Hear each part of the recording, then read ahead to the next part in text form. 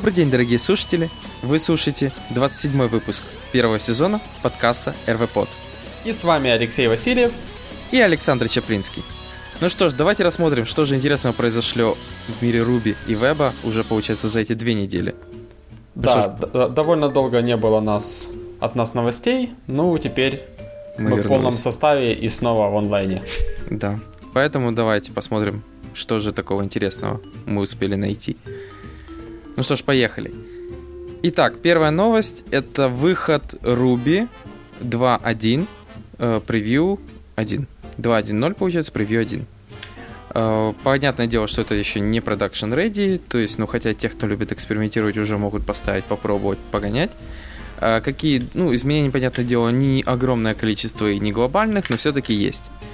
Первые, которые можно тут найти, это то, что VM, метод кэш, по-другому поменяли, refinements опять, я так понял, активировали, добавили такую интересную штуку, как немутабельные стринги, потом decimal literals, то есть числовые литералы есть, def, то, что мы упоминали уже в предыдущих подкастах, теперь будет возвращать не nil, а получается symbol. Что очень удобно. Да, потом это можно спокойно в send передавать или что-то типа того. Также такие вещи, как добавился string scrub, который позволяет, получается, искать бит, возможно, какой-то инвалидный бит в вашей стринге и заменять его на валидную уже стрингу или другой какой-то бит. Вот. Новый Ruby Gems, понятное дело, 128 бит для BigNum, если не ошибаюсь. Да, его увеличили просто размер. Библиотека, начали использовать GMP, то есть библиотеку для математических расчетов. Вот. Вроде бы все, что в этом выпуске достаточно интересного я мог заметить. На самом деле, когда там к Рождеству, ждем уже стабильную версию, по идее, Мац обещал. Он сказал, что к Рождеству должна быть новая версия. Поэтому неудивительно, что, в принципе, превью 1 мы уже можем наблюдать и пробовать. Потом будет, что у нас RC-шки, потом P0 и поехало. Главное, что все потихоньку движется, и парни все-таки интересные фичи делают. Вот особенно немутабельные стринги. Посмотрим, может появится целый набор отдельных типов немутабельных. Что будет достаточно круто, потому что многие там, когда вспоминают другие там функциональные языки, говорят: тут все немутабельное, поэтому с тредами не опасно работать. Не надо блокировать контекст. Теперь у нас то же самое будет. Окей, поехали дальше. И у меня первая на очереди библиотека, точнее даже фреймворк от Mozilla Foundation. Называется Together.js. Очень интересный фреймворк. Мы с Лешей немного поклацали, поигрались, так сказать. Что он позволяет делать? Это open source фреймворк, который позволяет добавить к вашему сайту, так сказать, collaboration фичу, то есть возможность работать над одним и тем же интерфейсом, документом, контентом, чем угодно, несколькими пользователями. Вы просто расшариваете ссылку пользователю и видите, кто из пользователей в данный момент работает на той же странице, видите клики, курсор, прочее, все как в Google Доках, или был когда-то такой, по-моему, назывался PiratePad, текстовый редактор, где можно было несколько человек сидеть и редактировать текст. Собственно, здесь еще есть чат, аудиочат, куча интересных фич на самом деле. И все это довольно-таки просто встраивается в любую веб-страницу. Кстати, у тебя он не притормаживал, особенно там на инпутах, когда мы с тобой там бегаем? Да, немного притормаживал, но я думаю, это просто из-за большого количества ивентов, которое просто бросается. Да, потому что когда начинаешь там, как мы вдвоем, как говорится, дорвались, и начали его по полной нагружать там всякими ивентами, кликами и так далее, то он начал, конечно, не сильно хорошо себя вести. Есть неплохая идея, можно попробовать человек 10 заломиться на одну и ту же страницу на демо, и попробовать тоже что-нибудь поделать. Да. Прям это все слушатели и ломанутся, я думаю, уже будет веселее. Но хотя мы не в реал-тайме, поэтому там заломятся как получится. В любом случае, я думаю, стоит попробовать. Я думаю, на основе можно кучу интересных поделок сделать для там совместного редактирования документов и вплоть до чатов каких-то, ну, чат там уже полноценно реализован. Ну да. Ну, то есть много всего, я думаю, будет довольно полезно. Если кому-то нужна подобная фича, то стоит посмотреть. Ну, тем более достаточно интересно то, что она сделана от парнями из Mozilla. Да, Mozilla Labs. Я вначале сказал Mozilla Foundation. Это, я так понимаю, все-таки немного другой. Да-да-да, они занимаются как раз вот подобными вещами. Да-да-да, Mozilla Labs. Ну, в любом случае, от Mozilla. С парнями, Да. которые недалеко от тех, кто делает и Mozilla Foundation. Вот, хорошо, перейдем к следующей новости. На этот раз новость блоги nathanlong.com, которая рассказывает про лучшее использование Single Table Inheritance или STI. Значит, основная идея STI, как мы знаем, использовать одну таблицу, но получается разные, например, в лесах у нас используются разные под нее классы, могут использоваться в зависимости от... И получается, чем это удобно, что, например, у вас там есть... Что у нас может быть, например? Например, таблица Animals, да, и у вас есть, к примеру, жираф, медведь, ну, как стандартные, да, примеры ООП. Ну, в данном случае, скажем так, Animals таблицы у нас нету, а есть у нас жираф, как ты говоришь, собака и еще какая-то вещь. Вот, ну, бывает. Вот. Ну, да, есть как бы дома у меня собака, как бы кот и жираф. Ну ладно, хорошо, пусть они наследуются от Animals, вот. И получается, для этого используется одна таблица. То есть получается доступ не одной. Но проблема возникает, например, в том, что если у вас у жирафа для каждого копыта вы отдельный филд создаете, а потом для собаки, для носа отдельный филд создаете, и пошло-поехало. То есть получается в таблице нагромождается то, что в одной таблице для каждого этого есть, конечно, одинаковые поля, например. Да, есть shared данные, а есть как бы имя животного. Отличаются. Да, или кличка. Да, а остальное все пошло отличаться. Копыта, нос и так далее. И основная, получается, вот блокпост как раз рассказывает про то, что если у вас получается вроде бы как они одно и то же, но все-таки в одной таблице держать все это различие достаточно тяжело, рассказывается про то, как использовать все-таки разные таблицы под это, то есть одну shared, как говорится, а потом еще разные таблицы для разных полей, и для этого использовать просто inner join. То есть на выходе в модель вы все равно получите как будто вид с одной таблицы. Вот, и там дальше если посмотреть, там даже есть кусочек кода, который показывает, как это можно делать. Вот. Поэтому для тех, у кого возникают подобные вещи, у кого STI уже просто нагромождается, и надо как-то, чтобы STI вроде бы остался, но это было не все в одной каша в одной таблице, посмотреть, полистать именно эту статью. Ну, это кому как, на самом деле. Как по мне, по-моему, гораздо удобнее все иметь в одной таблице, чем вводить в подтаблицы, форин, ключи и так далее. Ну... Не, ну я же тебе сказал это, я же тебе говорю, если, например, там только несчастных 4 филда надо, в нем жираф. Ну, в данном случае это, я думаю, решается, если по этим полям не нужен поиск или что-то типа того, то самый лучший вариант решения этой проблемы — это просто берем текстовое поле и сериализируем в него все эти данные в виде JSON, например. Кстати, и тогда копыта и все остальное можно туда вообще запихивать как угодно. Ну, тогда только про структуру надо думать. Вот и все. Ну да, в принципе, как вариант. Ну, вот еще одна тема для статьи, почему бы и нет. И еще лучший Single Table Inheritance. Ой, ну это вообще, конечно. Так. Да, давай дальше. Едем дальше. И на очереди у меня еще одна JavaScript библиотека, неожиданно, правда, которая называется Countdown.js, так сказать, отсчет.js. Что предлагает эта библиотека? Она очень маленькая, на самом деле это 42 строчки нативного JavaScript кода. И делает эта библиотека следующее. Вместо того, чтобы, предлагают использовать ее следующим образом. Вместо того, чтобы спрашивать пользователя, уверены ли вы, что вы хотите удалить, да, вот обычным confirm алертом, предлагают сделать следующее. Поставить просто таймер. Когда нажимаете кнопку «Удалить», пользователь предупреждается о том, что сейчас что-то будет удалено или сделано, и идет отсчет там, от какого-то количества секунд, там, от 5 секунд до 0, в течение которого времени пользователь может отменить свое действие. Сразу вспоминаются все вот эти вот фильмы, в которых там таймер на бомбе, да, и вот и есть все-таки способ отмены, и нужно как бы успеть до того, как до 0 дойдет, и отменить все свои действия, и запуск ракет, в общем, нейтрализовать ракеты до того, как они попадут там в Нью-Йорк.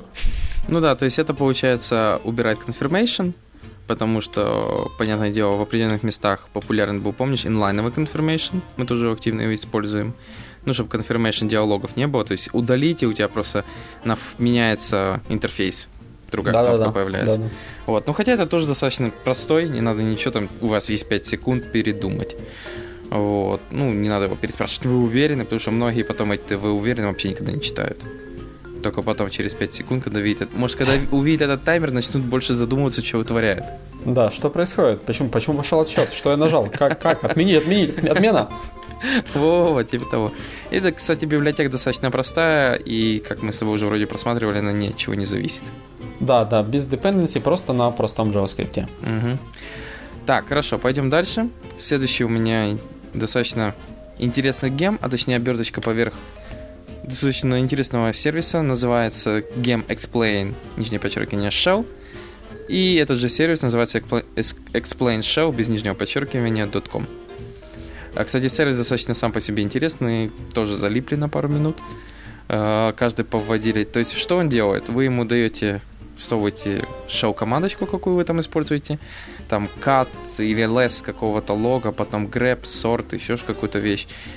Все это всовываете туда и смотрите по порядку, что за команда, а именно man по этой команде, что каждая опция значит, что это вообще такое. И, кстати, достаточно это так красиво еще, можно так сказать, HTML или чем, визуализировано. То есть в виде красивых таких вот этих полосок линий, которые ведут к каждому объяснению. Вот, поэтому, и получается вот этот гем, он позволяет автоматически выводить какую-то команду, и просто, получается, он создает bin, можно так сказать, рубишный, и перед вводом любой этой команды вы просто пишете explain, как в SQL или где-нибудь, и какую-то команду, и он сразу вас перекидывает, открывает браузер, и перекидывает и показывает, что это будет эксплейнить. Вот и все. Вполне отличный сервис, как по мне, действительно. Для тех, кому интересно, как выполняются команды, да, в шелле очень даже неплохо. Сразу народ бросится вводить какие-нибудь PS, AUX, Pipe, grep, Nginx, там все дела. Довольно-таки круто.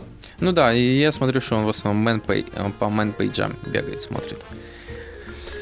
Окей, едем дальше. И на очереди у меня, небольшой блогпост Александра Швеца про модулярность в JavaScript, который рассказывает о том, как, собственно, модульно, да, стоит структурировать свой код JavaScript-овый. О всяких анонимных функциях рассказывает, которые, как бы, если мы оборачиваем их в круглые скобки, то получаем function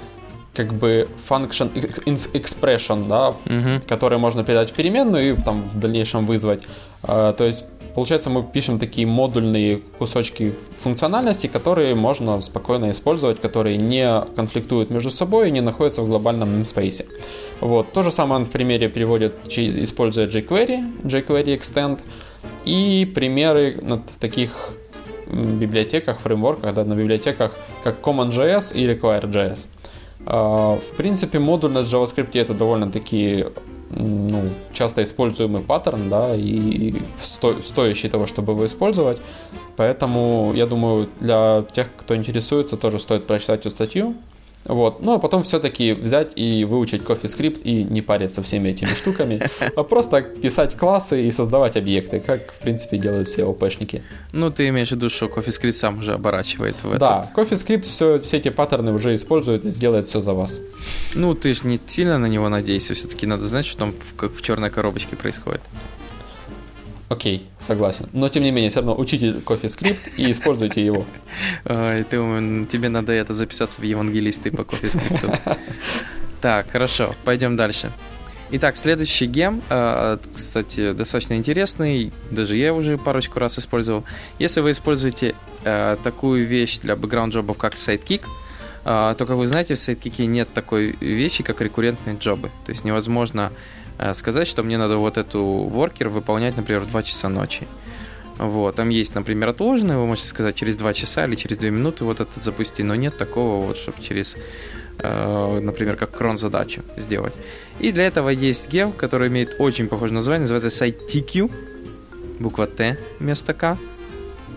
Вот а так тот же Sidekick, только Sidekick.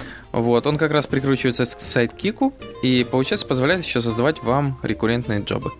То есть, понятное дело, DSL по написанию вот этих рулов, именно когда выполнять, сделано с использованием IceCube, гема отдельного. Он позволяет достаточно красиво описать вам, когда выполнять ваши джобы. Вот. И да, мы его, кстати, использовали. Единственное, что натыкнулись, и это надо знать, что этой вещи нужен Redis не меньше, чем 2.6. Если там у нас, потому что стоял 2.4, и мы, помню, первое, во что втыкнулись, он как бы все начало работать, но он не заработал, он просто там отвалился, себе тихонечко сидел.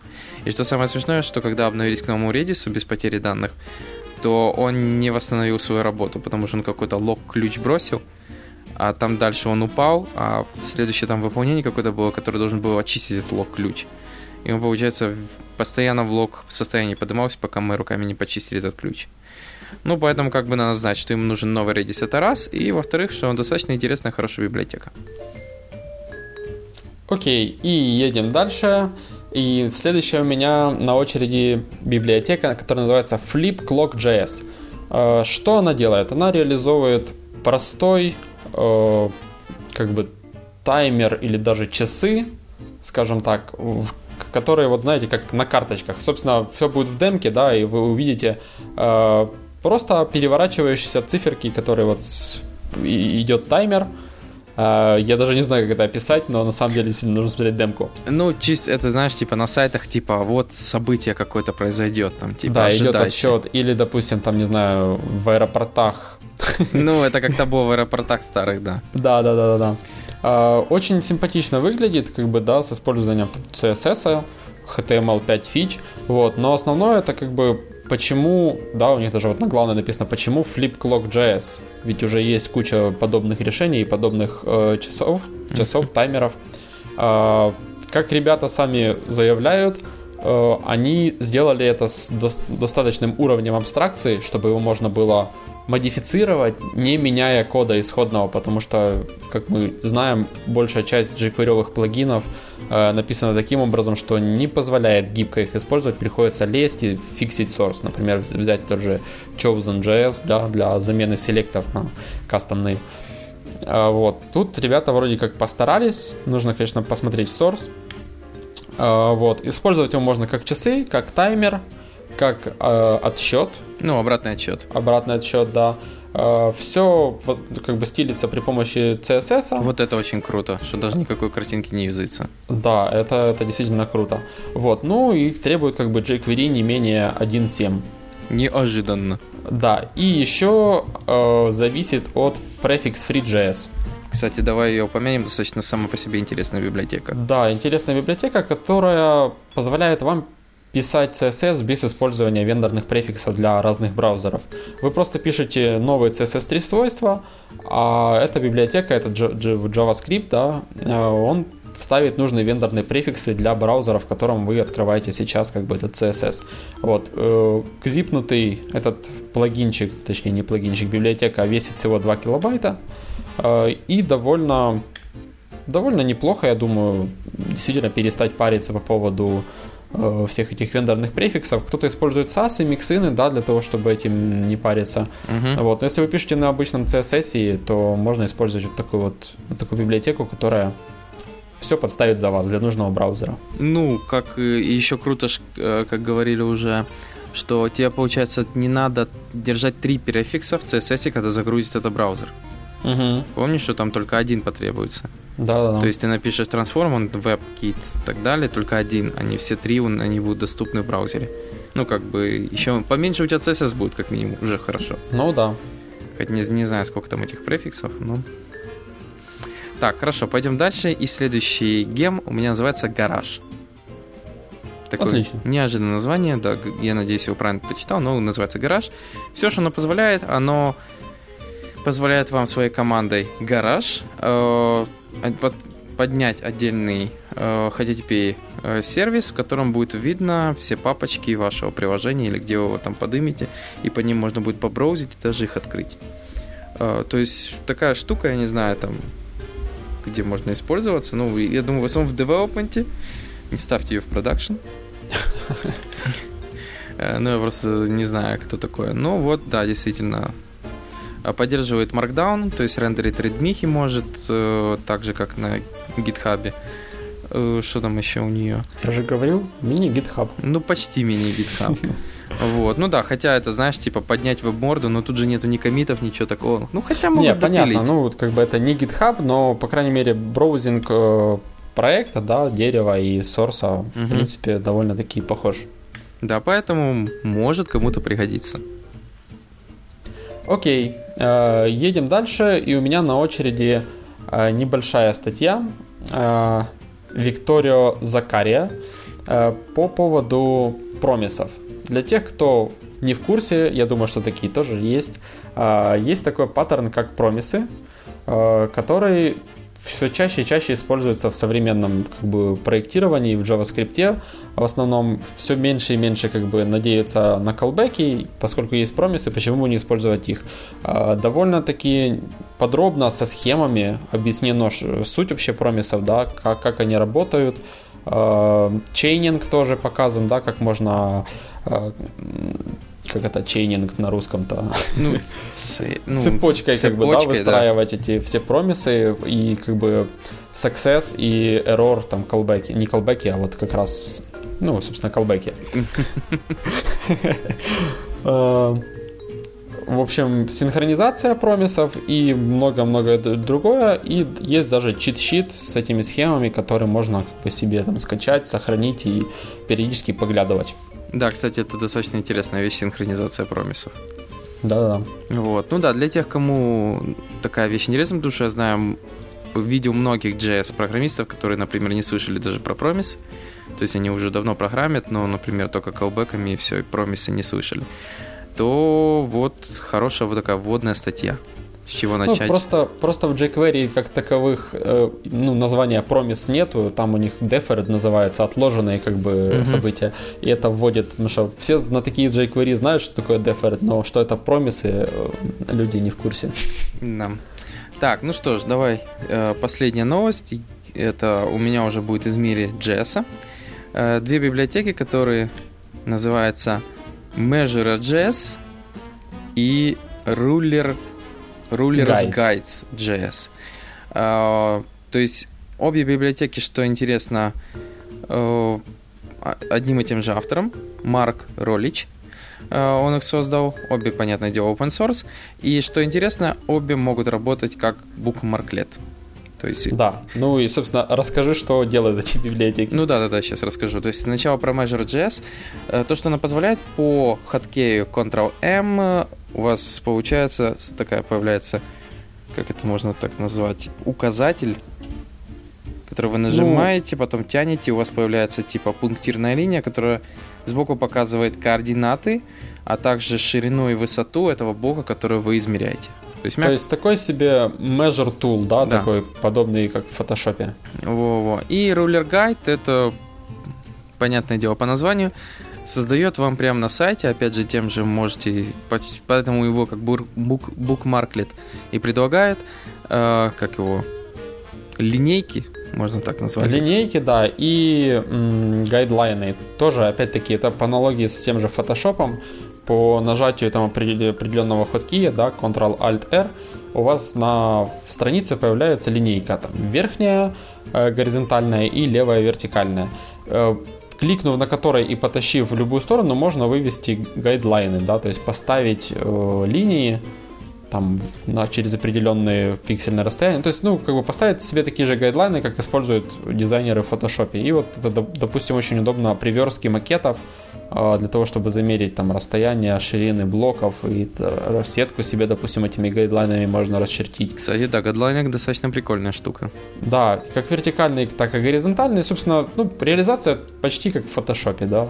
То же самое, что и с Measure Tool. Замеряйте размеры, ставьте гайдлайны, линейки, все отлично. Отличные два букмарклета, как по мне. Да, букмарклет это, если кто там не знает, это просто такой копипастите JavaScript и вставляете его в строку браузера на любом сайте. То есть вы зашли на какой-то сайт, потом в строку браузера вместо URL этого сайта вставляете скопированный кусочек кода. И, понятное дело, браузер начинает его выполнять, и выполнять именно на этой странице сайта. Вот. Ну, и это называется технология Bookmarklet. Вот. Поэтому как раз вот эти два тула, которые можно на любой сайт зайти, если тот, который вы девелопите, и получается еще дополнительный небольшой слой дебага у вас добавляется. Я думаю, да, верстальщики и фронтенд-инженеры заценят. Иногда этого реально не хватает. Ну вот мы же, как в рулер, мне понравилось именно то, что вот эти тягалки. Да-да-да. Как ты их там назвал, я уже забыл. Гайдлайны. Да, гайдлайны. Так, ну что ж, на сегодня все. Да, на этом все. Спасибо, что слушаете нас. На этот раз я буду выступать небольшой самопиар, скажем так. Да, реклама. Как же без рекламы в выпуске? Да-да-да, надо ж на что-то жить и кушать. Ладно. Я буду выступать на Ruby Shift. Получается, Ruby Shift будет в эту пятницу, субботу. Да, я видел в Твиттере, не всем получилось купить билеты, это печально. Поэтому, возможно, не всех знакомых увидим. Ну, как бы, тут что уже как получится. Но в любом случае, возможно, также расскажем в следующем выпуске, что же там было интересного на Ruby Shift, что нам интересного рассказали наши докладчики. Саша тоже будет активно записывать. Ты, собственно, в пятницу и в субботу когда выступаешь? Я в субботу выступаю, почти последним. Вот, ну, отлично. По крайней мере, теперь вы знаете, когда приходить на Ruby Shift, чтобы увидеть Алексея. То есть в остальные дни не надо, да? Только еще на вечеринку прийти, побухать и уйти. Да, в общем, кто будет, подходите, увидимся там, пообщаемся. Ну да, просто скажем добрый день, здрасте хотя бы. Вот, в любом случае. Так что до скорых встреч. Если не на Ruby Shift, то хотя бы в следующем выпуске. Слушайте нас. Пока. Пока.